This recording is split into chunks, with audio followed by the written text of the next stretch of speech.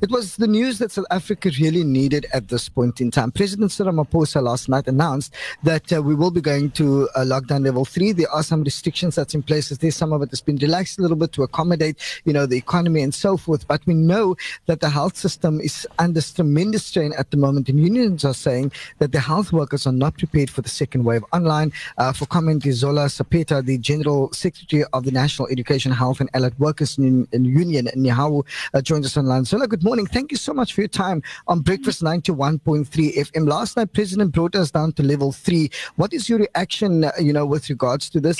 Is it something that you wanted to hear? Good morning to you and your listeners. I must say that we welcome the announcement by President because at the center it protects the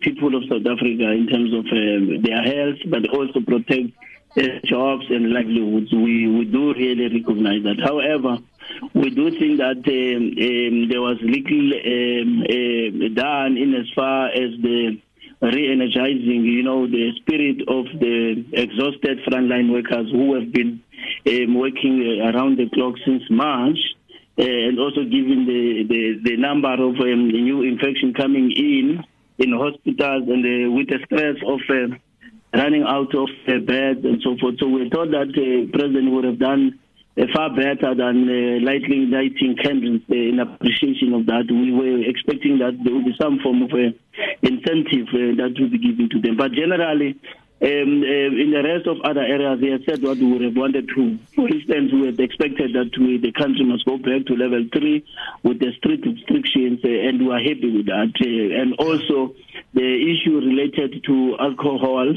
which we think that is going to help, but it's not only at the level of announcing. We need to prepare on the ground to ensure that such adhered to, because the alcohol generally, even if there was no COVID, the alcohol has always at this time of the year always brings stress, strenuous pressure in hospitals and so forth. It's worse now during the COVID-19. So we do think that if we can comply, particularly society, on this, we will find a way of minimizing this spread.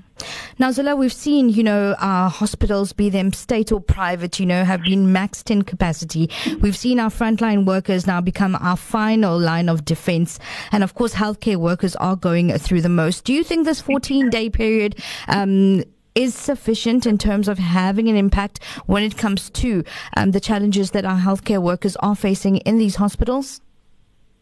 Yes, ma'am, we are right. Remember, in any country or society that base its policies on neoliberal, it always, get into trouble in terms of the social spending, particularly as it relates to issues that pertains to the safety and the development of the poor and so forth. So South Africa is one of those countries. So the issue of hospitals will not necessarily be resolved now. It should be an issue that must campaign even now and beyond this, so that we have hospitals that really are in standard to serve the South Africans as a whole. But the truth of the matter, the state of the hospitals are extremely bad. Even conditions where frontline workers are subjected to are extremely bad, and we do think that in some instances it's because we don't have a capable leadership at these hospitals that can run hospitals. So we need so there are a lot of factors involved in the conditions that we are confronted with. But generally, I can tell you from my experience and the experience of our members, the situation is not, it doesn't look good. It's extremely bad. But what else can we do? We have to soldier on to save the nation. Yeah. Now, also, Zola, if you were to look at the healthcare workers, how are they sort of dealing with the mental fatigue and exhaustion currently? That's a big problem.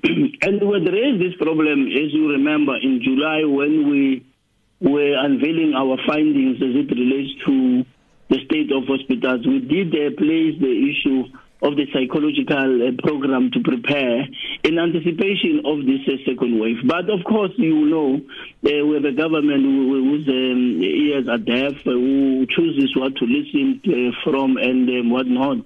So that's a reality. Now it's worse. This new variant that we're told that is the most dangerous and vicious one. But unfortunately, we have not been prepared at the level of education to appreciate a kind of animal that we'll be dealing with. But we are dealing with it anyway without knowing. Hence, we are so vulnerable and general anxiety because we are not helped. We are on our own in terms of what needs to be done.